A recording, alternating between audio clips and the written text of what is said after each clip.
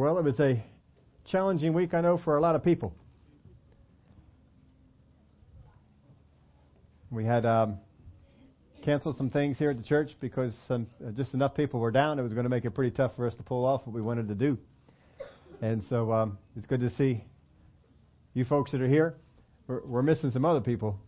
And I know a few of the things that are going on. I don't know all of that, but it is good that you all made it out. But here's what we wanted to take some time to look at here today. Because as it has been a difficult week, and sometimes we have felt under the weather, either facing some sickness and diseases or things like that are going on, or just other life situations. I know all those kind of things have been going on here this week. So what should we think if something that we should have the victory over seems to have defeated us?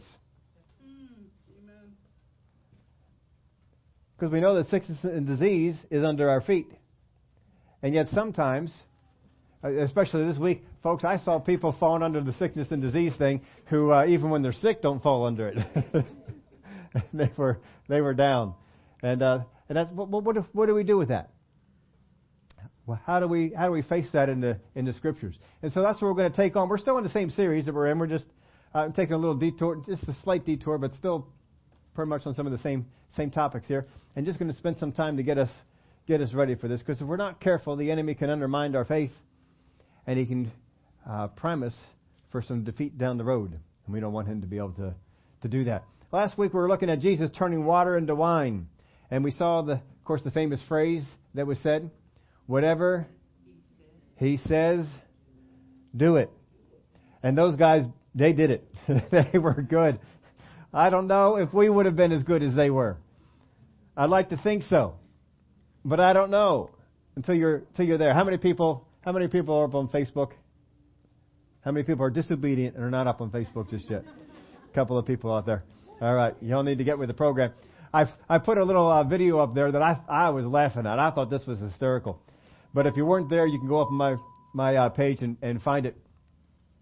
But there was this bridge out in China that's glass bridge that goes along the mountain and then goes over a ravine, huge drop down. But it's glass, so you can look straight down. And some people are so gripped with fear when they go over these glass bridges that they can't move. But this particular one, the engineers had a little extra that they put in it. So if you didn't see it, go up there and you can check it out. Because I put this note in there that says, I don't know how I would react if I didn't know what was going to happen. I don't know. I'd like to think I would react with dignity and class. I would like to think that. But I just don't know. Because the way they did this was they took 3 of the glass panels in the bridge, and instead of them being glass, they made them digital screens. And so as you are walking across, as you hit the first digital screen, it pretends, or gives the image of a crack. And you see the person who's walking across, they hit the first one, and it starts to crack underneath of them. And they respond kind of like what you would think, and they're trying to get a grip on something, and they slip one over to the second one, it begins to crack, and then over to the third one, and it begins to crack, and pretty soon you see this poor guy hanging on to the side of a bridge with his feet lifted up, afraid he is going to fall to his death. And this is just kind of, it's programmed in that wherever your foot touches, that's where the crack starts. And it just keeps going as you touch the other ones there. So, I mean, that is just downright nasty. But you never know how you're going to respond to some of these things until you're actually in them. And so some of us found ourselves in the midst of some very challenging things in the area of health or other spots. And we don't necessarily know how we're going to respond until we're actually in there. So we wanted to spend some time on this and take a look at what kind of response should we have. Should we ever have things like this get us down? So when we were looking into turning water into wine, do whatever he says, we looked at the 5 stages of speech. First off, people say the things that I know. I speak what I know. I don't know if they're right, but I know them. That's not a very good stage to be in. You need to get out of that stage. Then we begin to speak some of the things that I understand. All right, I've gone beyond just knowing it. I've pursued it, studied it, checked it out. The things that I understand. Then the things that I feel. Well, if I feel it, I'm going to say it. Then the things that I reason. We looked at the scriptures The disciples reasoned in their mind. They said some things based on those reasons. That wasn't good. The final one is what is revealed. The disciples also spoke some things out of what was revealed. And that was a much higher level. That's where we need to get to. We spent time on that there last week.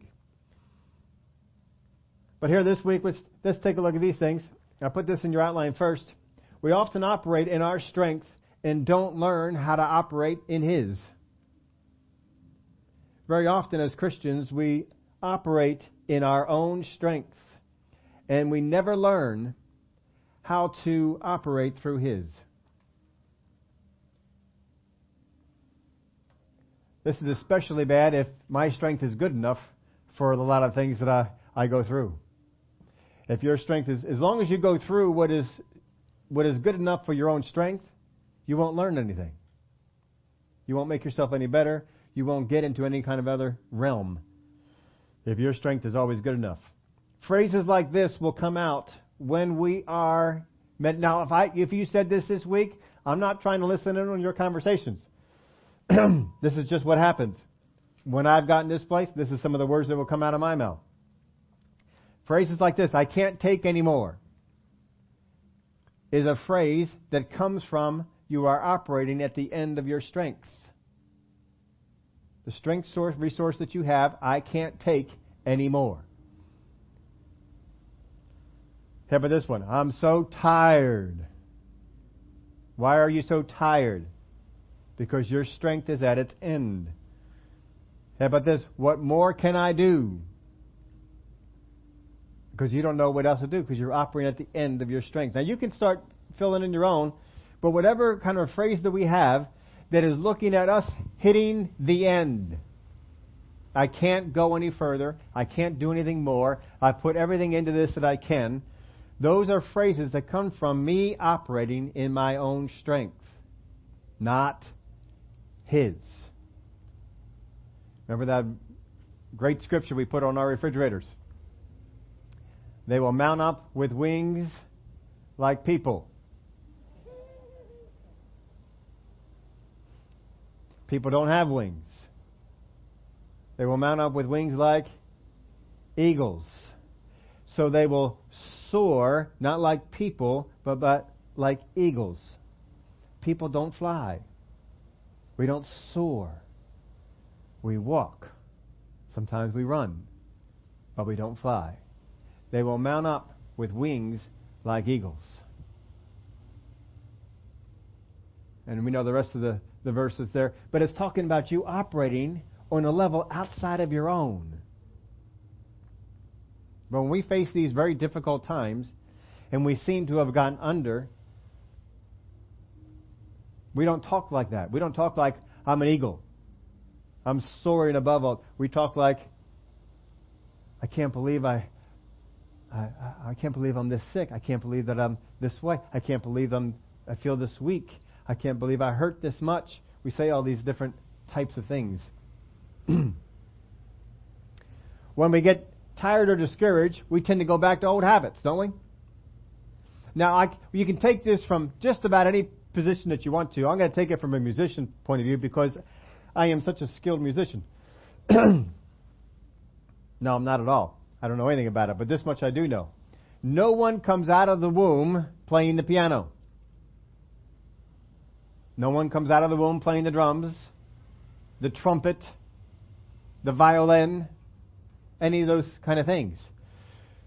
So when you decide as a person, I'm going to play the piano, play the drums, play the clarinet, play the whatever it is you're going to play, then you pick up one of the instruments and you begin to play. Now, some people were smart and got a teacher right off the bat. Other people were not. They were not as smart. And they just began to strum on the guitar, to play the flute. And when you do that, the thing that you can do very easily is develop bad habits. I don't know what a bad habit would be for a musician, because I'm not one. When my parents tried to get me to be a musician, they tried on the piano and they tried on the drums. Both were miserable failures, because I did not like to sit and practice. So my bad habit as a musician was not practicing. I was very good at that habit. I did that habit every day. I did not like to practice because that would involve sitting. I wanted to be moving around, doing things and stuff like that. But you can develop bad habits. If you're a drummer, you can probably hold the drumsticks in an incorrect manner. And if you're a piano player, I don't know, Nikolai could tell us some bad habits. Are there bad habits the piano players can have? Vanessa, is there bad habits or the bad habits you can have? Do you know some bad habits that are there? Yeah, do you try to avoid them? All right, so there apparently are some bad habits as a piano player. I don't know what they are, but they're out there. You can do that. I'm sure if you played a woodwind instrument, there's the wrong way to blow into the instrument. And you can probably do that when you first pick it up. If you are a singer, this one I do know something about, not because I am a singer, just happen to have a little bit of knowledge in that area. When you begin to sing, you can develop bad habits in that area. You can sing from the wrong place, not singing from the down as deep as you should. You're not breathing when you're singing as well. You can do a lot of these, have these bad habits, but most of us will pick up singing without proper instruction. And so when we get proper instruction, they have to break us of the bad habits. Get those things out. As a Christian, when we first start learning to believe God, when we first start praying, when we first start asking God for things, we have developed some bad habits. Because generally, we have jumped into asking God, to praying to God, to doing things in the spiritual realm without the proper instruction. And the proper instruction comes from the Word of God. And we just do what seems natural. Generally, folks, whatever seems natural is wrong. I learned that just from athletics. In the area of athletics, anything that seems natural is probably wrong. That's just not a good way to do it. And I was never an offensive lineman. But I've heard from offensive linemen that there's a wrong way to block. You can't just use your size and your muscle. There's techniques to learn. And if you learn these techniques, you can become a better blocker. I don't know what those techniques are. I've never had opportunity to learn, never had someone who would teach me. But I know that they exist out there. And if you do them in the wrong way, you're not going to become all that you can be in that area. In the area of the Spirit, not all Christians put themselves under someone to help instruct them, someone to help mentor them, someone to get them into the Word of God to know. And so I was going to bring this over for you. I forgot about it. But we're going to change this. But for right now, it's still up there. If you go up on the church website, there's a spot that says prayer request. That is the most useless box, most useless place on the web page that we have. And when we were talking about doing some redo on the web page, I told him, it says, you can just take that and take it out. There is absolutely no reason to have that thing on there, because the people, every single time I get a note, and I do get notes, not from you folks, none of you folks use it. Not a single person here in the church has ever clicked on, that I know of anyway, that I've seen, has ever clicked on that and said, I have a prayer request, and put it in. There are nuts who have done it. And if they are listening right now on the YouTube or the whatever the thing, that's fine. Because they are just absolutely insane. They are so bad, most times I don't even reply to them. That's how bad they are. I mean, they are. I wanted to bring one in because one just came in over the week, this last week, and I actually wanted to read it to you. Shame on me for forgetting to do that. I'll try and remember to go out. Maybe if I bring it in for the SALT meeting, I'll read it for you. But it's just amazing the things that people will write. Pray that God changes my husband. And that's just how it starts. It gets worse. And they begin to list all this sort of stuff about their husband that is bad. My first thought is, what are you doing to him? Because if you have the ability to write an email like this, I can imagine what kind of things you are capable of doing when you're by yourself with that person. Just hideous are the things they ask for God for. Ask God, pray God that will change my situation. Pray that God will, and just the things they throw out. It's like, where do you get any scripture for asking God for this at all? This is the most ridiculous thing. So, if I come over here how many people are not going to make it for our cover dish? Anybody not going to make it? All right, sorry folks, because we don't put that out on the YouTube, on the Facebook. I'll try and bring it in on that and just give you an idea anyway what's going to happen, because it is bad. These people not only don't have any instruction, they must have refused everything offered them. I mean, the very basic things of prayer are absent in I don't mean half of them, and I don't mean 3/4 of them, and I don't even mean 9/10 of them. I mean 100% of the requests that come in, I sit there with my jaw on the floor saying, do people write this kind of stuff? Do they actually think this way? What in the world? It's amazing, because we're not taking any instruction. We're not learning how to do it. Well, if you do learn how to do it, one of the things I've learned, and I learned this from running, because you know what? Even though you know how to walk eventually, you learn how to walk and you learn how to run, most people run wrong. Most people do not run correctly. They run wrong. I ran wrong. I love to run. I ran far. I ran wrong. And I got instruction. I got somebody who ran behind me and yelled at me for everything I did that was wrong. Because how you're lifting your legs, how you're standing in your posture, where your head is looking, how your arms are swinging, how you're breathing, all this affects it. And no one does it right. And so you have to be taught. You have to be taught how to breathe when you're running. You have to be taught how to think when you're running. You have to be taught how to swing your arms, how to lift your knees, not lift them too high, not lift them too short, where to stretch your legs out to, not take it out too far, not take it out too short. Where you land on your feet has an impact on all this. And all these factors come in. And what I learned was that even though I was taught the right things to do, when my body got tired, it would revert back to the other way. Constantly revert back to the other way. So when you learn that your arms are in a certain position down, and one of the first things you'll do when you get tired, you can tell if a runner's getting tired, is their arms go from the right position, they begin to come up. I don't know why it's harder to hold them up here.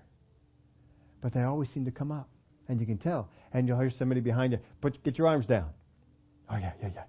Shake them out, get them down, get them going. Because as soon as you get tired, you revert back to old habits. You revert back to the old ways of doing things. And this is what we do in our spiritual walk. One of the things the enemy likes to do is get you tired. Because if he gets you tired, he'll get you to go back to your old habits. If he gets you to go back to your old habits, you're going to quit doing the right things. I put this in your outline for you. Adversary, or being stretched beyond what you can push. Adversary, or being stretched beyond what you can do, can push us back into. And they're not in your outline, they're in mine, because I didn't have enough room. I had to take some stuff out. Here's one of the things that it can do. Begging instead of asking in faith. When you first got born again, one of the things that you did in prayer was, you just learn God's up there, He's going to hear your prayer. So what do? Oh, God, I need this. Oh, dear God, you know that I need. Oh, God, please help me. I need this. I need some. And that's what it is that you need. And we beg and we plead that God would work. But then we learned, no. Not begging, faith. Faith moves God. And so then we moved ourselves over into the area of faith. But then when we get tired, what do? We go back into the old stuff. We go back into begging. Here's another one. Making deals instead of standing on the promises. When we first were born again, what kind of prayers do we make? God, if you will get me that new job, I promise I will tithe. Anybody ever made a prayer like that? God, if you can help me pay this bill, pay this mortgage so I don't get thrown out, if you'll do this, I will become an usher at church. We make deals. All right, God, here's in it for you if you'll do this for me. But that's not in the Word. But we can fall back on doing those kind of things but it's not going to help us. See, we get tired, we go back into making deals instead of just declaring and standing on the promises. Your endurance with faith principles must remain strong. You've got to get to that place where it can remain strong. Now, you go back to the musicians thing. When you were first a musician and you first played the guitar, when you first played the keyboards, when you first played the drums, when you first played the violin, whatever instrument you were playing, you probably had an endurance of playing that thing for 10, 15 minutes. Some kind of time, and I don't know, it depends on what it is that you're playing. I know guitars, I know because somebody showed me, I don't know because I took guitar lessons, but I know when you do the guitar strings, that hurts your fingers. Until your fingers can get a little calloused on there or develop some ability to withstand that. I know that if you're playing the trumpet, you got to hold your lips in a certain way that will wear most people out. You got to build up some endurance for that sort of thing. If you're banging on the keyboards there, playing on the keyboards, your fingers can get to be sore after a bit, I would imagine. And you have to develop some endurance with that. So whatever it is that we're doing, you develop some endurance. So you can't just go out and say, I'm going to play the piano, and I'm going to practice today for 8 hours. Because we won't have the endurance for it. But as you practice for 15 minutes, practice for 30 minutes, practice for 45 minutes, practice for an hour, you begin to build up your endurance so that you can continue to go and to do that. Same thing with a singer. A singer, their voice may only work for 15 minutes when they first start. And when they're trying to push at a certain high degree that they do as a singer. Not just going out there and singing in the shower. We're talking, doing some nice stuff. You got to build up some endurance in that voice to be able to go out there and begin to do those things. And it's the same thing with these principles of faith. You've got to develop some endurance. The only way that you develop endurance is to push beyond where you're comfortable. That's the only way that you can do it. If you want to walk 3 miles and all you can do right now is walk 1 mile, then you got to walk that 1 mile and eventually push for 1.5 miles. And then eventually push for 2 miles. And then maybe push for 2.5 miles until you can finally get up to that spot of being at 3 miles that you want to walk. You got to build up your endurance. It's not just going to come because you want it to. You got to do some things. And if you build up your endurance that you can walk 3 miles at a time, and then you stop doing it, what happens to your endurance? It will go away. It's not so good. And it's not just musicians and it's not just athletes. You folks that have gone through some of the medical profession. Brother Victor and I were talking about some of the study habits that he has to have and things he has to do. I do not have the endurance to study medical books for as many hours in a day as he has to study medical books. I don't have that endurance. I probably have 10-minute endurance. I could probably study one of his medical books for 10 minutes, and I would retain 1/100th of what he does. But you see, he's built up his endurance in that area. But you see, as soon as anything pushes our endurance in the area of the Spirit, we get all upset. We go, why is this pushing my endurance? Why is this pushing me beyond this ability? I don't like this. I put this in your outline for you. Ephesians 6 and verse 10, very familiar verse of Scripture for you. Finally, my brethren, be strong where? In the Lord and in the power of His might. Finally, brethren, be strong in the Lord and in the power of His might. Be strong in the Lord and in the power of His might. Let's all say that together. Be strong in the Lord and in the power of His might. That's what we're supposed to do. But as Christians, somehow we feel like we have to be strong in ourselves and in the power of our might. And when we get to a place where what we are facing is greater and we feel tired, we feel worn down, when I say, I can't take anymore, I can't do anymore, I'm done with this, I'm so worn out, What I'm saying is, I'm not working along this verse of Scripture.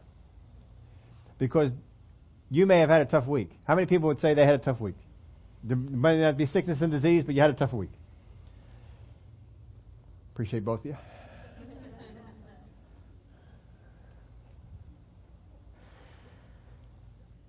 There were some things that went on that were tough this week for other people, I guess, beside you folks. That was a tough week.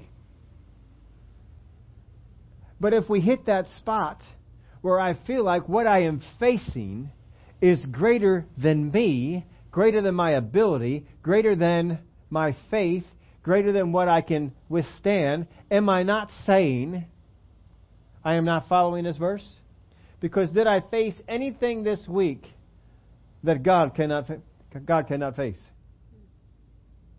Did I face anything this week that Jesus had not already faced and won? Didn't the Word of God say in Hebrews that Jesus was tempted? He's not a high priest who can't be sympathetic. He's a compassionate high priest because He was tempted in all ways such as we, yet without sin. So if He overcame all things being in this earth, if I'm strong in His might, shouldn't I also be able to? If I feel like what I am facing is greater and I am worn down, is that not a testimony that says I am not going according to my strength, I'm not going according to His strength, I'm going according to my strength. But we don't always like to hear that. But sometimes I just gotta, you know what? I'm not doing it right. Something is wrong. It's not the way it's supposed to be happening.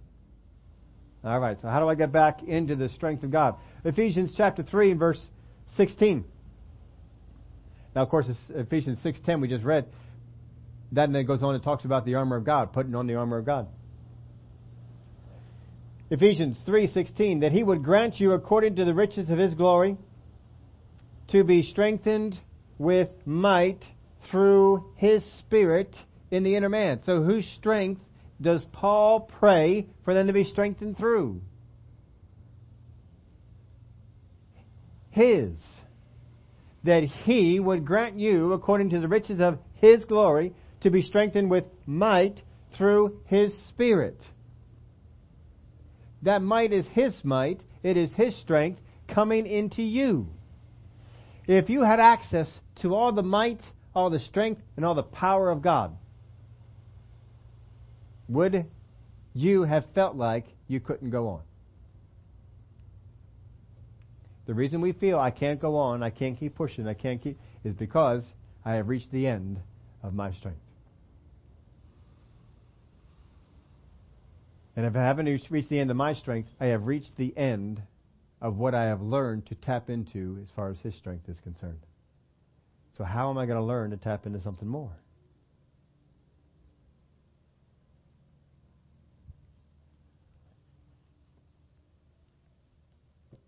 Now, let's go on over to Mark chapter 5. Understand this. Not everything worked for Jesus the first time.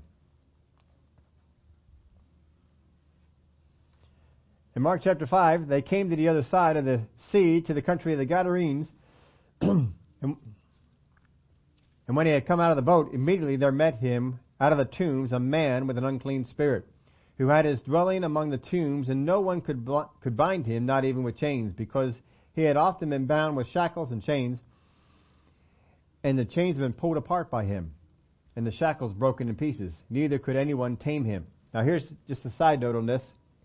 This man is not operating under human strength, because people do not pull metal chains apart. So they would come with chains with a purpose of binding him. So they're not bringing these frail little chains. They're bringing big chains that they expect would take a strong man like this and bind him.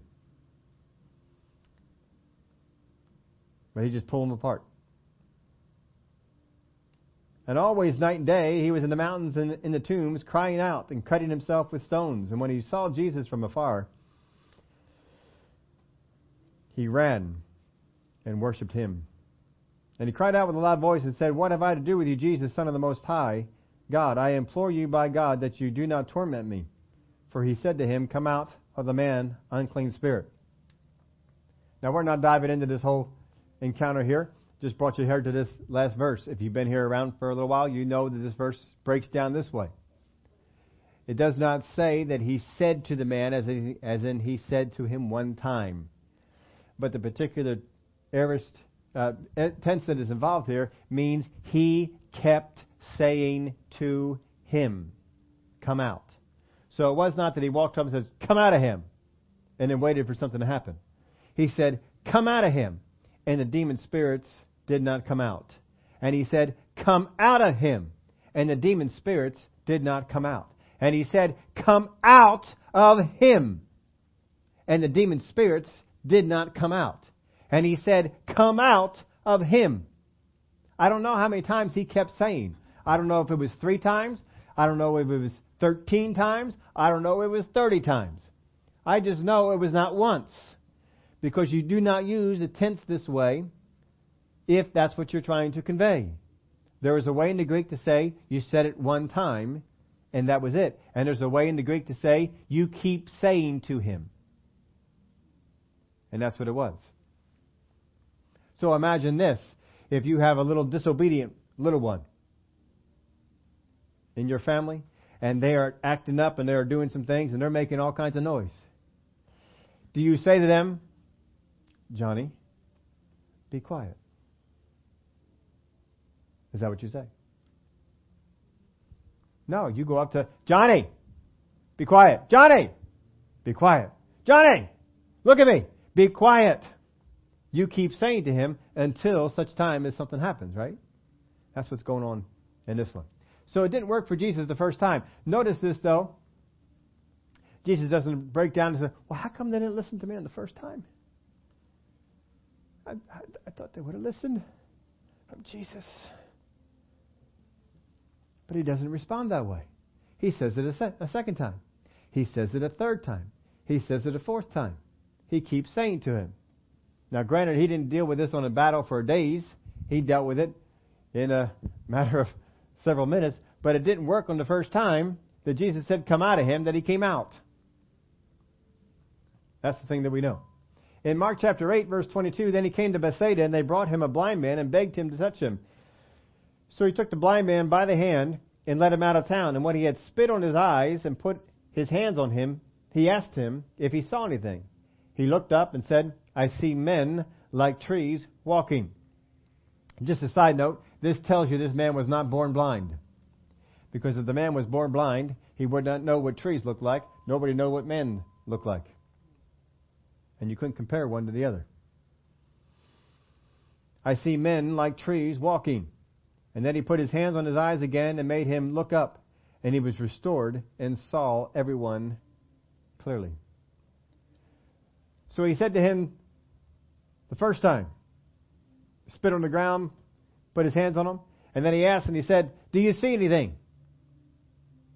And he said, "Well, I see a little bit." Men, they kind of look like trees, but they're walking around. Men are not supposed to look like trees. Something wasn't quite right. Jesus doesn't sit there and say, "Well, why didn't it work the first time? How come it only worked partially?" He doesn't debate about any of that, does he? He goes after it again. Now what do you see? I see men looking like men and trees looking like trees. He saw clearly. Now it didn't always work for his disciples. The disciples went out and they were amazed at first when the demon spirits were subject to them. But if you go up to Mark chapter 9, you find out that it wasn't quite the case. In verse 18, the man comes to Jesus and he said, "I took my son to your disciples, but they could not cast it out."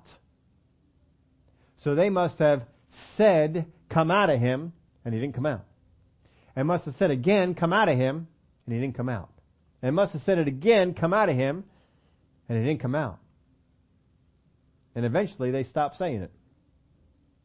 They gave up. So the man brings it to Jesus. And then disciples later on, in verse 28, they said, how come we could not cast the demon out? And of course, Jesus answered the question and said, because of your unbelief. That was the reason that they couldn't do it. But it didn't work for them, did it? Now here's one. If you're over here in the book of Acts, we spent a good bit of time on this particular aspect of it. But Paul was on a boat, and even though he said, I perceive that this voyage will end in the loss of life and much cargo, they went on the trip anyway. And so Paul was out there in the sea, and it didn't take too long, once they departed, for them to be caught up in a storm. And they were caught up in a storm for about 3 weeks. Can you imagine being in a boat on the water and for 3 weeks be battered by a hurricane-type storm? Which kind of means, those storms move around, that the boat was being moved with the storm. And it didn't move out of it. It just stayed there with it. Can you imagine being in a storm for 3 weeks? Now, if you were on a boat in not a luxury liner, we're talking a boat. It's much smaller. You're on that smaller boat that's much more affected by the wind and the waves, and you were sailing on through. In fact, if you were with us in the book of Acts, we showed you that this particular boat was not meant for winter conditions. Winter conditions were more storm-like in this area. It was not meant to go through them. So it was not a boat that was equipped to handle this type of a storm, but they were out there in it. If you were on a boat that was not equipped to handle a really nasty storm, and you were Paul, how many of you are praying? Anybody here think Paul was praying on the boat? Dear God. I know you just showed me about this. You know I had no choice but to be here. Have this storm stop. Have this storm end. I'm praying that. God, I can't do nothing with this thing. I need some help on this thing. We'd probably be out there taking authority over the storm. In the name of Jesus, I command you, storm. In the name of Jesus, we're speaking to the waves. We're doing everything that we know to do. And for 3 weeks, this thing battered him. 3 weeks. Can you imagine having a cold or a flu for 3 weeks? I know some people had it for part of a week, and that was enough, wasn't it? Can you imagine going through that battle for 3 weeks? And yet this is what Paul did. For 3 weeks he battled the storm. For 3 weeks he was on the bow. For 3 weeks he saw soldiers looking like, I don't know if we're going to make it. I don't know if this is going to come through. For 3 weeks he heard the talk. For 3 weeks his sleep was interrupted. I don't know how well you sleep on a boat in a hurricane type storm. Up and down, up and down. I imagine it affects your eating. Now you're hungry. And you're tired because you're not sleeping. And more than likely, you're soaked. What do you think the odds are that someone on a boat in that time frame, or that day and age, they were dry? They didn't have all those nice little things. North Face wasn't around them. Didn't have one of those nice water repellent type of a coats to get all that water off. You were just had whatever coats that they got there, and you were soaked. Because y'all can't just hide inside. You got to take care of the boat. You got to try and battle this storm. You got to try and face what it is that you're going against. And so, picture this: 3 weeks. You are cold. You are wet. You are tired. You are hungry. You are sore. Probably might even be able to throw in discouraged. For 3 weeks. How many do you think you could endure that? I'll tell you what, it's kind of like the bridge. I'd like to think so, but I don't know. I don't know if I have 3 weeks storm endurance in me. That'd be a tough thing. Daniel waited on an answer from the Lord for 3 weeks. God sent it, didn't get to him. For 3 weeks, he waited on that. Abraham waited for 24 years for that promise to come around until Sarah finally got pregnant. 24 years. Now, he wasn't in faith. His endurance level was pretty low at the beginning, but eventually he got it to go better. Joseph, I think it was, about 14 years, I think it was. Did we figure that out to be total? 14, 17 years, somewhere in that neck of the woods. He was enduring all this sort of stuff. That's a long time. Not seeing that come about.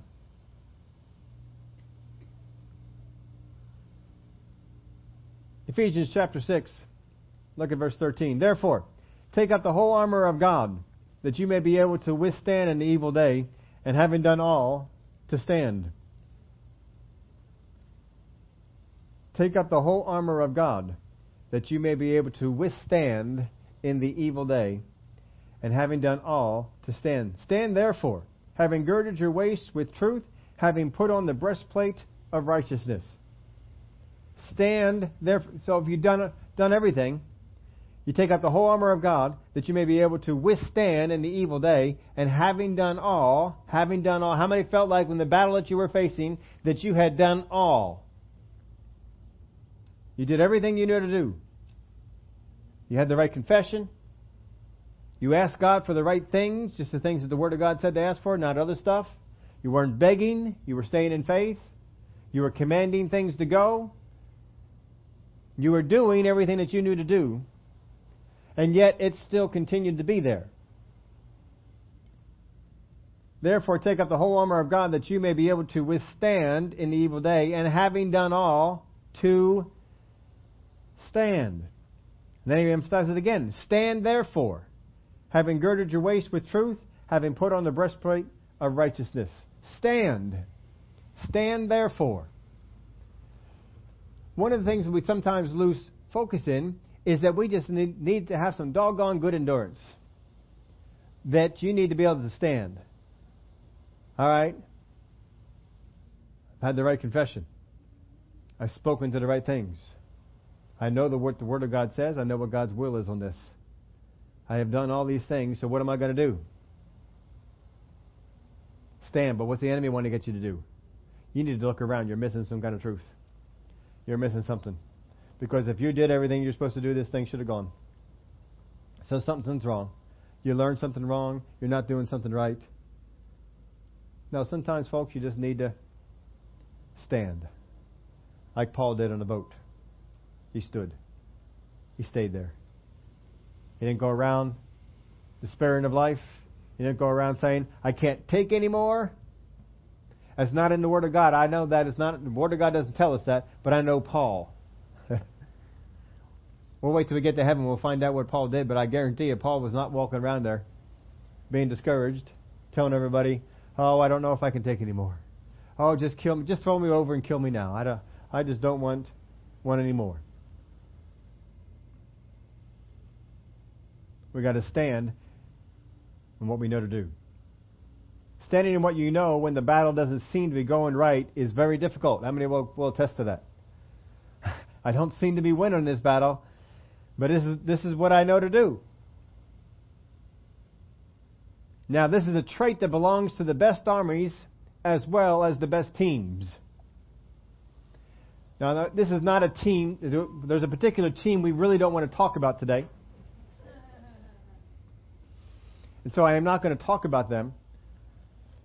But it's not a team that wears green. But there was a particular team who was in the Super Bowl last year. And at halftime was losing pretty badly. How many of you were rejoicing at that moment? I was. My hand is up. I was rejoicing. I was very glad. There was joy in my heart. Not that I was a fan of Atlanta, but I was definitely a fan of a certain team not winning. But when they came out of the locker room, they didn't lose their composure. They still did the same things that they were trained to do, that they were told to do, and they kept executing. And one by one, they worked their way back. The better teams don't give in and lose their discipline. the better armies don't lose their discipline either. One of the things that, how many of you all like to read Revolutionary War or different war? I love reading history on those things. One of the things that you will find out during the Revolutionary War was the thing that was against us as the Americans is that most of our armies were not as trained or as disciplined as the British. And under fire, they would falter. They would leave their post. They would collapse a line. They would do things that they were not supposed to do, they're not part of the plan. Whereas the British, even though they were falling, they held their ranks. They continued to do what they were supposed to do. And they're very hard to defeat because of the discipline that they had. Our troops had to learn how to have that discipline. And if you read any of the history, you know that there was the army, and then there was the militia. And if you had a militia, they knew militia units over here, army units over here, this one's going to give in before this one will, because they're not as trained. And if they see adversity, what would happen to the militia? They generally fell apart because they weren't used to, they didn't have the discipline. What we have to do as armies of the Lord is to develop a discipline that when the enemy comes and he tries to flank us, when the enemy comes and he's trying to gain victories, that I don't drop my confession. I don't drop my faith. I don't drop my belief. I don't pick up unbelief. I continue to stand. Devil, I don't care how I feel right now. I don't care how many tissues I'm going through. I believe in the Word of God. And I am not letting go of my confession. I am not letting go of my hope. I am not letting go of what the Word of God has taught me to do. But I am going to stand here in the midst of this, and I am going to keep on and keep on and keep on. We don't want to be like the disciples who on the boat, after Jesus quieted the storm, turned to him and says, "Where is your faith?" You see, that storm had worn them down so that their faith was gone. When you are facing a battle, and it's a tough battle, don't give in. Stay with it. Daryl, if you'll pull up on the screen for me, because I didn't bring this one in. 1 Timothy chapter 6 and verse 6. 1 Timothy chapter 6 and verse 6. Take a look at this. Now godliness with contentment is great gain. That's a powerful verse right there. Godliness with contentment. When you get content, folks, people can't move you off as easy.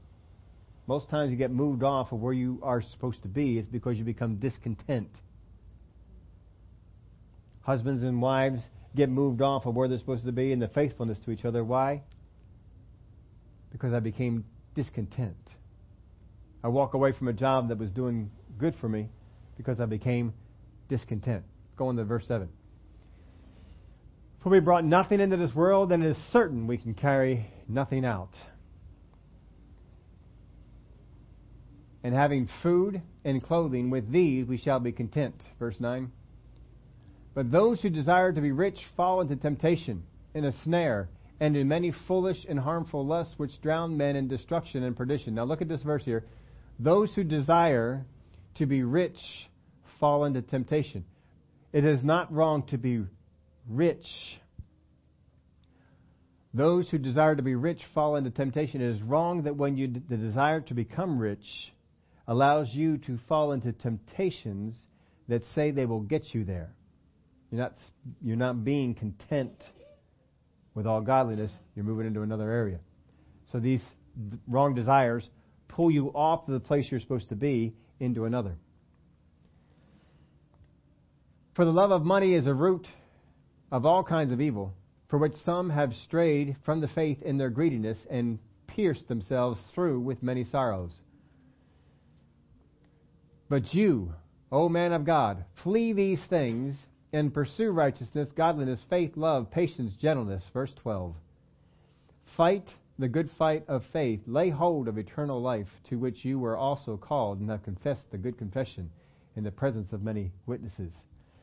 He says, fight the good fight of faith. What we are in, folks, we're called soldiers. What we are in is a fight.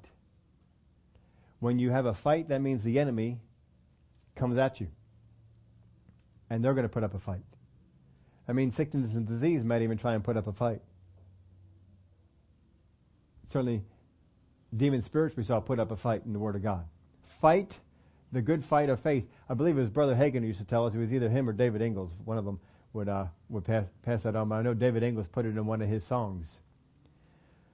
He said, a good fight is a fight that you win. How many can agree with that? You know, a good game is what? It's one that you won. A good game is not one that you lost.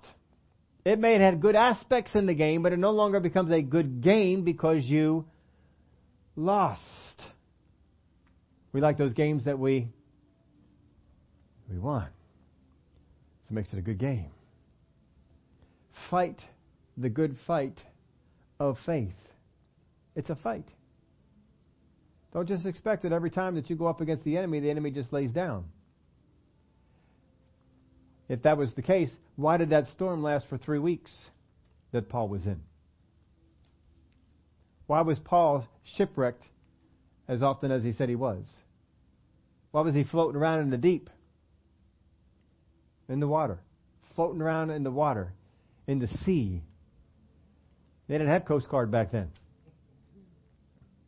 If you were floating around in the sea for a while, I think that's pretty much it.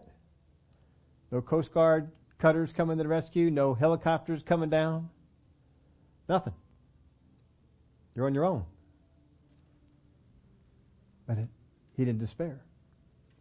Without food, without water, being beaten, imprisoned, all the things that he listed. It was a fight. And the enemy was putting up a fight against him. And every place he went, there was riots. Things were happening. You're called into a fight. Now, when you run into those times and you're facing something and it's tough, don't get discouraged. Just keep picturing Paul. Now, remember in Mark chapter 4, the enemy tried to get Jesus to change his game plan. Jesus came into the earth with a game plan. All right, here's what you're going to do. You're going to go around the earth.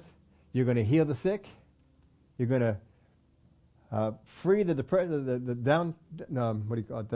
free those that are oppressed. And he listed different things they're going to do. You're going to work these miracles among the people. And then you're going to be turned in to the Gentiles. They're going to beat you, put you on a cross, and kill you. And on the third day you will be raised. That's the game plan, right? So he does that for the 3.5 years. But right in the beginning, the enemy came in Mark chapter 4 and wanted to detour him. Let's get you off into another plan. Tell you what, if you just bow down right here, you bow down to me, I'll give you all of these things that you came for. I'll give you the authority of the earth. And he says, no, I'm not going to do it. He tried to get him to change his game plan in Mark chapter 4, but he didn't do it. He succeeded with Adam. Has God really said? What was God's game plan? Adam, here's the deal. You live in this beautiful garden that I made, and you can eat of any tree in here that you want. Just take care of the garden, tend it, and all the food you want is right here. Just this one tree. There's one tree right here in the middle. Don't eat it. Stay away from this one. All the other ones are yours, not this one. So what's the devil come in and do? He's trying to change the game plan.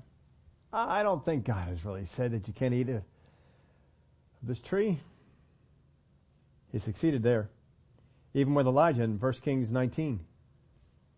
Elijah became discouraged and fled for his life. That wasn't God's game plan. God's game plan was stand up before kings, stand up before leaders, and proclaim my word and get that nation to come back to me. But he became discouraged. I put this in your outline for you. One of the easiest signs that you have detoured from God's battle plan is discouragement. One of the easiest signs that you have detoured from God's battle plan is discouragement. Now watch this. Your speech becomes negative. Your speech becomes negative. I don't think I will ever get over this. I don't think I will ever feel good again. I don't think I will ever be able to breathe right. Begin to proclaim things like this. Your talk becomes very negative. How long is this going to keep going on? So our talk becomes negative. It's not good. That'll happen. You're changing the game plan. What's the Word of God tell us about our speech? We've all learned it. We've heard it from, you haven't just heard it from me, you've heard it from other people. Brother Capps was one of the first ones I heard just talk on this relentlessly.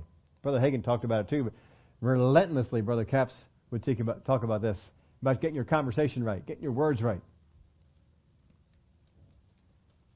But your speech becomes negative. You have despair instead of hope. Follow God's game plan, you got hope. I'm going here. I'm doing this. God's working this for me. I got this promise ahead. I'm going to have a baby. I'm going to have an offspring, would be Abraham's confession. He's declaring all these things that he's going to have. Despair, we have it though, instead of hope. You proclaim sadness instead of joy. This tells you that you're going along the wrong game plan. Instead of going around, the joy of the Lord is my strength. Glory to be to God. Praise the Lord. Instead of things like that, you're going around saying, I don't know if I want to keep on going. I'm just so sad. I don't know if all this God stuff is even working for me. I mean, look, I've studied the Word. I've been in the Word. What's it getting for me now? I'm not going anywhere. I'm still falling to these headaches, to this cold, to this flu. I don't know. You proclaim sadness instead of joy, and declare the certainty of your defeat or bewilderment instead of God's promises. How do you do that?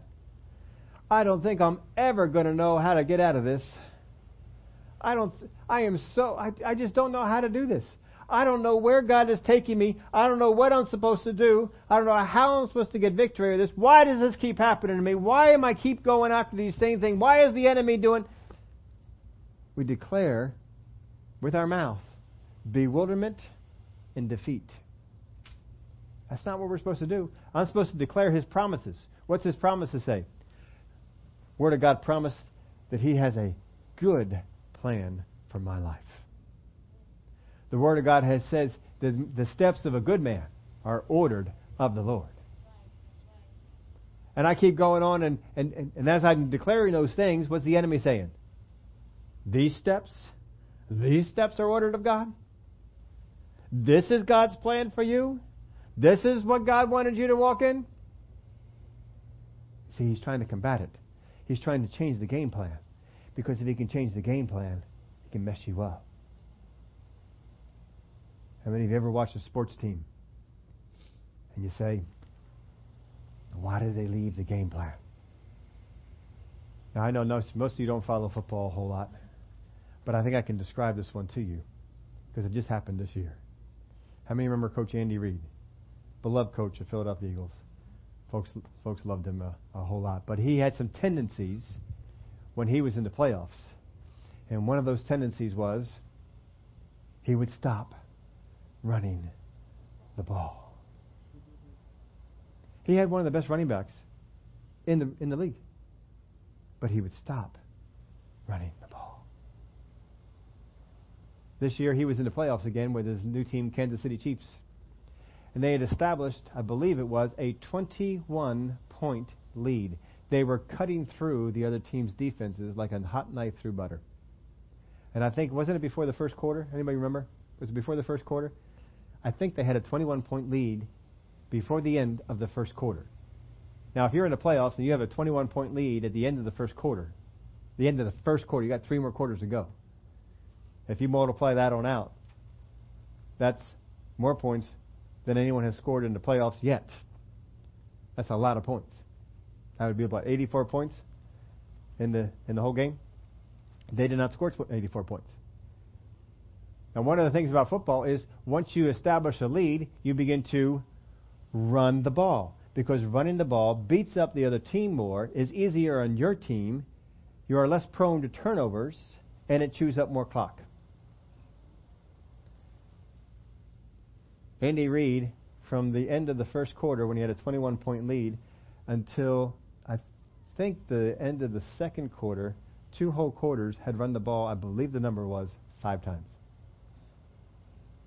He threw the ball and threw the ball. And they had one of the better runners in the league. Threw the ball, ended up losing the game. After a 21-point lead, they didn't score anymore. I don't think they scored any more or scored 3 points or didn't score much at all. I didn't watch the game. I just heard about it. You see, they changed the plan. If the enemy can get you to change the plan, he can talk you out of defeat. He can get you out of an area of certain victory and bring you into a place of certain defeat. If he can get you to change the plan. What's the plan in the Word of God? Know the promises of God. Study His Word. Let it develop hope and faith on the inside. Let your words come out of that hope and that faith, and you declare where it is that God has taken you, not where you are. You declare with your mouth, that's where I'm going. That's what I'm going to be. You declare with your mouth things that are not there yet, like Jesus did. Lazarus, come forth. Said that to a dead guy. Stretch forth your hand. Take up your bed and walk. Your sins are forgiven you. Go wash in the pool. He is constantly saying things, not based on how things are, but how things are going to be. So the enemy wants to get your words to be about where you are, instead of about where you are going to be. If he can get you to change the game plan, he can take away your victory. And that's what he wants to do. So when you face these times, and you are facing, it seems like a greater onslaught, the enemy is trying to get you out of doing what God has told you to do. And if he can get you out of doing what God has told you to do, he has, first of all, just to get you to stop doing it or slow it down. Once he does, he can start bringing other things in, and now he can start sinking you. That's his game plan. That's what he does. But he's got to first off stop you from doing what you've been trained to do. Don't let him do it. Fight the good fight of faith. Just know when you wake up in the morning, it's going to be a fight today, and I'm ready for it. When you wake up tomorrow, in the morning, Monday morning, don't wake up and say, oh, I hope it's easier today than it was because it was so hard yesterday. No, you wake up and say, it's a fight today, and I'm ready for it. This is where I love being a Star Trek, not Star Wars, Star Trek. Some of my favorite characters on it. Worf was one of my favorite characters because he made Klingons likable. And I love the phrase of a Klingon. When they are ready to go into war, you know what a Klingon would say to each other? Today is a good day to die. Now, if you go into the battle with that mentality, it is a good day to die. That just changes how you're going into battle. If you are facing an army of people who think this is a good day to die, that can set you back. That can be a little bit tough. But you see, a lot of times Christians, we're not looking at it that way. Oh, I hope he doesn't see me today. Oh, I hope he doesn't. Brother Hagin would talk about, he would say it all the time, about divine health and declaring divine health and declaring that sickness has no part of him. And one lady came up to him and says, shh, don't say that so loud. He'll hear you.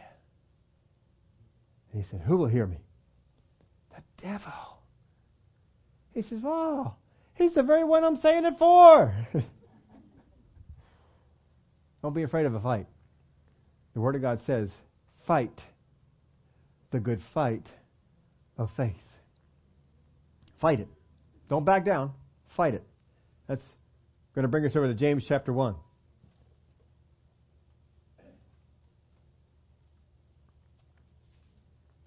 Now, I put this in your outline for you. This may not have brought you to this place, but it certainly will keep you there.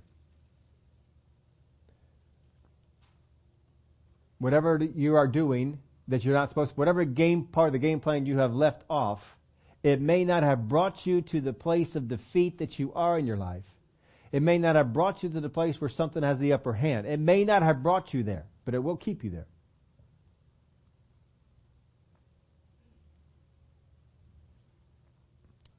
I put this in there for the blanks here. What brought you to the place where you're at in the area of a defeat in your life? What brought you in the first place is a lack of endurance.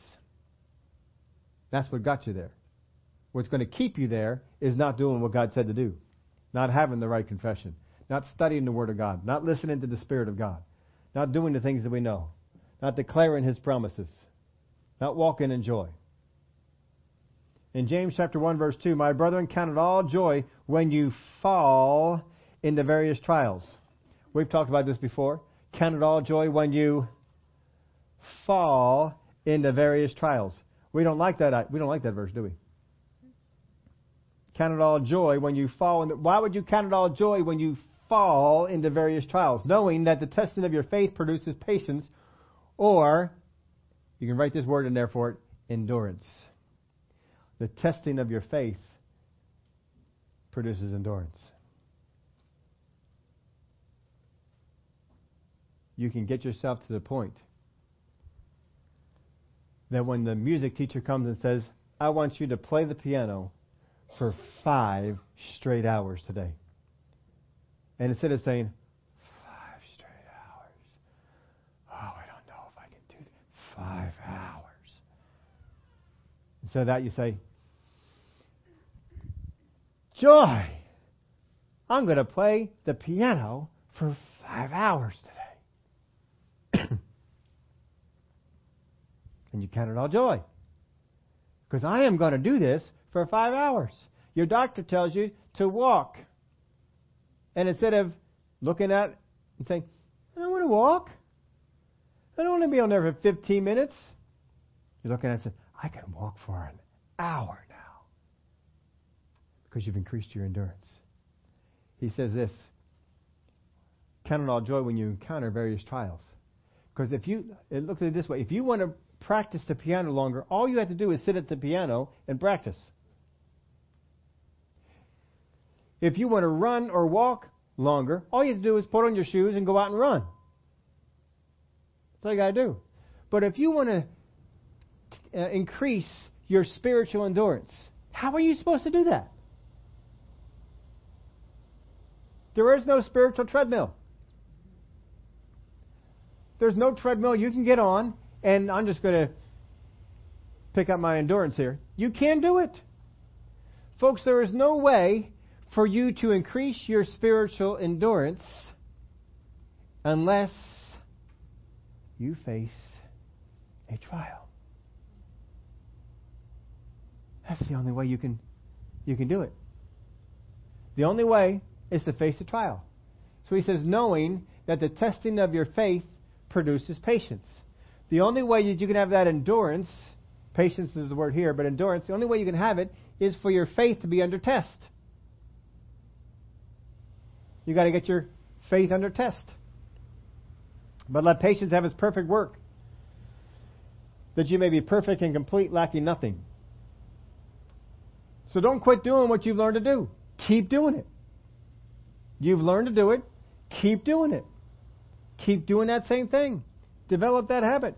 Don't change what you're doing either. If you learned about confession, if you learned about declaring the promises, if you learned about having faith, if you learned about feeding, keep doing these things. When the devil comes and says, it's not working, keep doing those things. Keep on enduring. And just think of it this way. The longer this test or trial goes on, the greater my endurance will be at the end.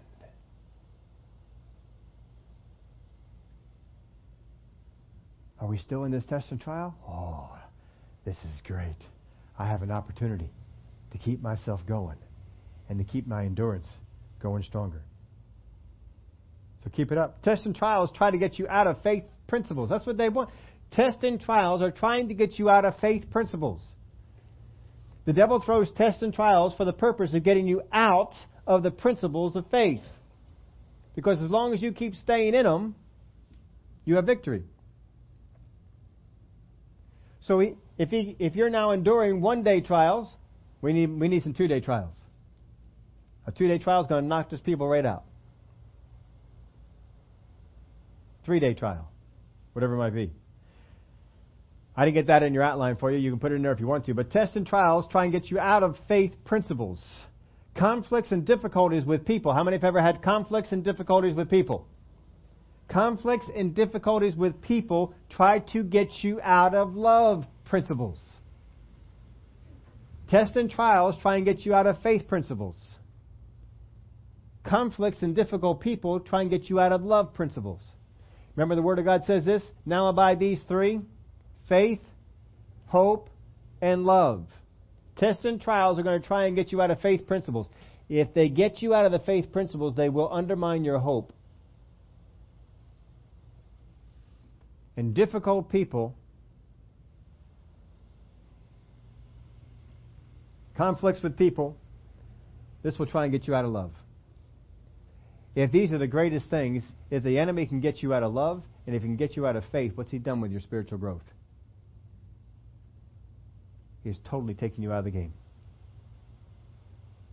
So when you face a week, like some of you had this week, and you face sickness and disease, and it didn't back down on you the way that you thought it should, and things didn't quite go the way that you thought they should, you faced that battle longer.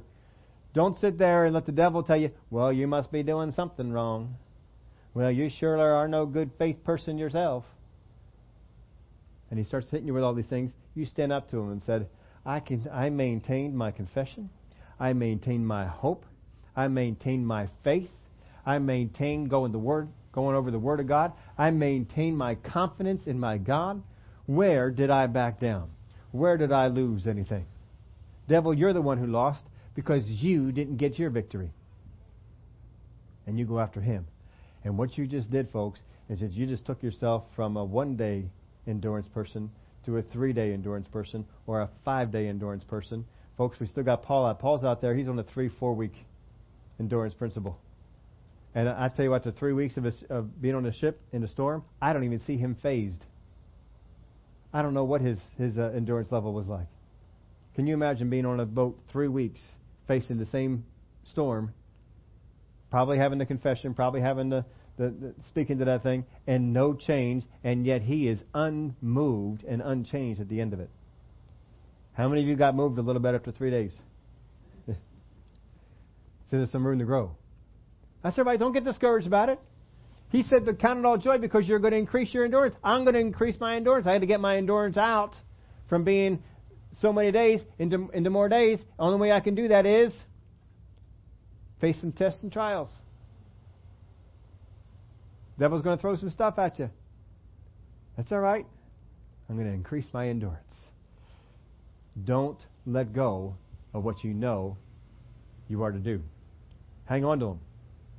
What has the Word of God told you to do? Keep having that confession. Keep declaring the promises of God. Stay in faith. Don't get into that whiny voice. Don't get in there complaining. Don't follow after Elijah. No one else is as faithful as me. I'm the only one. All you got. Now they want to kill me. Don't get into that whiny voice.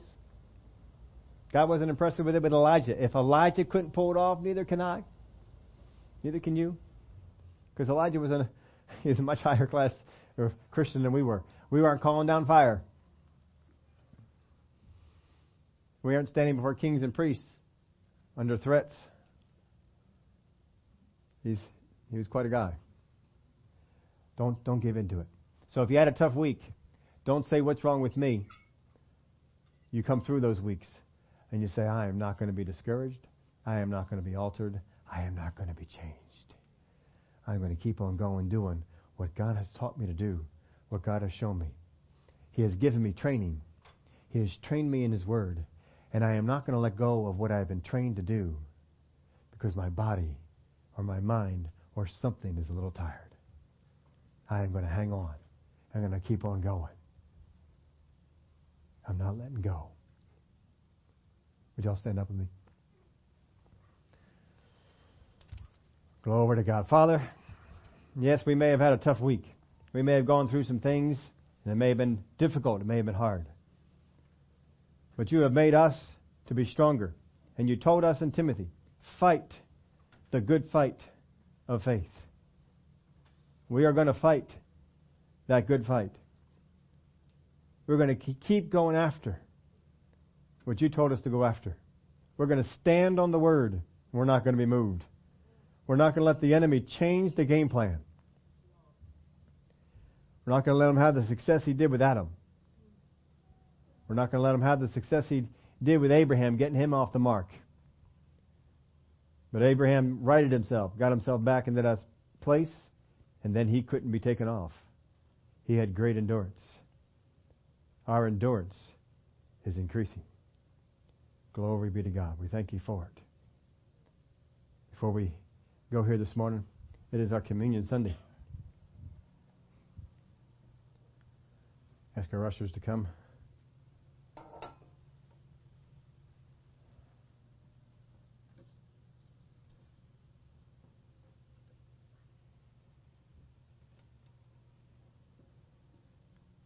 Because on the night that Jesus was betrayed, He took His disciples in the upper room.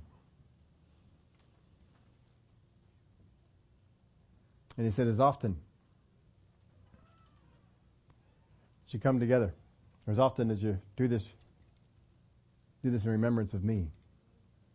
Because He knew we would forget. It's so easy to forget one part of salvation or the other. For many people today, it's hard for them to see the healing side of Jesus. It's easier to see the forgiving side. But there's a healing side and a forgiving side. And so He instituted this to remind us about it. In the beginning, before supper began, He took the bread and He broke it. And He said, this represents my body, which is broken for you. Do this in remembrance of Him. Let's do this in remembrance of what Jesus did for us. Because what Jesus did on His body, He took our sickness. He took our disease. He put it in His body. He gained authority for us over those things. And even though we may take authority over something, and we may have to say it to it, and say it again, and say it again, and say it again, just as Jesus did with the man in the tombs. I don't care how many times you got to say it. In the name of Jesus, you need to go. And you keep speaking to it. And you don't let the enemy come in and change the game plan. You don't let the enemy come in and says, is that really what you shouldn't it be different? Is that really what you're supposed to do? No, you hang on to it. And you do what God said to do. Has everybody been served? Let's do this in remembrance together. The body of Jesus Christ broken for us.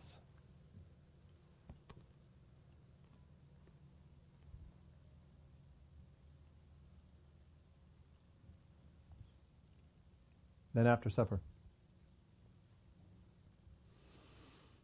He took the cup. He said, this represents the blood of the new covenant, His blood. No longer covering sin, but wiping it out. The ransom has been paid. Let's drink and remember together what Jesus did on the cross is all we need for forgiveness of sins. Let's receive that together.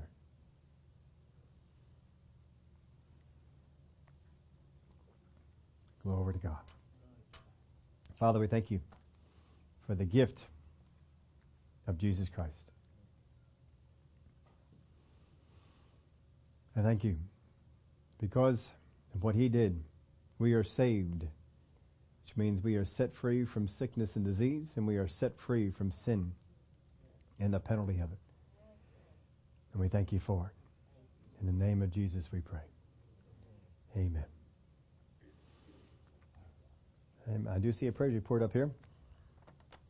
And we had a number of people who didn't make it, who did get word to me. I heard Kenny and Bobby were not going to make it today.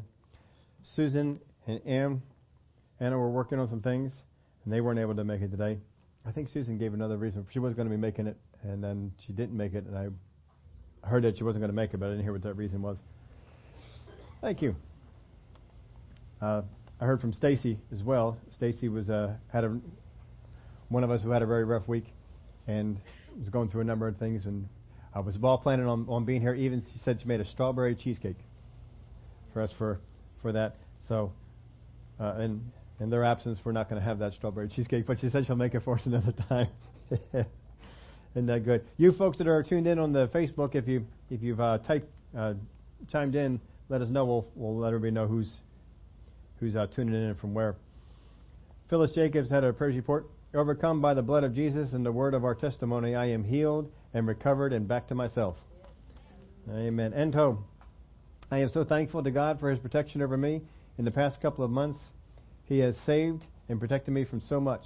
The most recent was from a deer that dashed out from the bushes and ran into the side of your car. The poor deer. I hope he is all right. However, praise the Lord for protecting and preserving me. My car was also unaffected by the incident. Wow. That is pretty remarkable right there. Glory to God for that one. All right. Anybody chime in? What's that? You want to? Miriam, Bruce, Corey, Trina, Mike, Linda, and Susan. What's that? Alicia and Miss Ida. Oh, okay. You just can't see them on there. Who was the first one you read off? Miriam Martin. Oh, okay. Oh, they're out in where are they? Florida. I saw a Facebook post they were up in Florida right now. I thought, well, that's a nice little place to be. So hopefully you heard those. I think everybody here heard them. Probably didn't hear them on the Facebook thing, but they can probably see them better than we can. So it's nice having you all join us here for today. We're going to be changing the church around. If we can use some of your help to get the chairs out, tables set up. Hopefully you can stick around. We got some things to go over with you. We put on the Facebook page. We did institute the giving app, Tithely. We're going to go over more of that here today. If you want to continue to give in the church by check and cash, please. We are not trying to change anyone from doing that. I really prefer that everybody just keep doing that same method for the rest of it is so much easier for us than to change and go in another direction. But that's not always the way that it works. A lot of people are not even getting checks anymore and they want to carry cash around. So we wanted to have another way for that to work. And so I've looked at the different services that are out there. The one that I really liked is still not available in Pennsylvania. This one seems to be pretty easy. We're going to go over the details of this in the meeting today.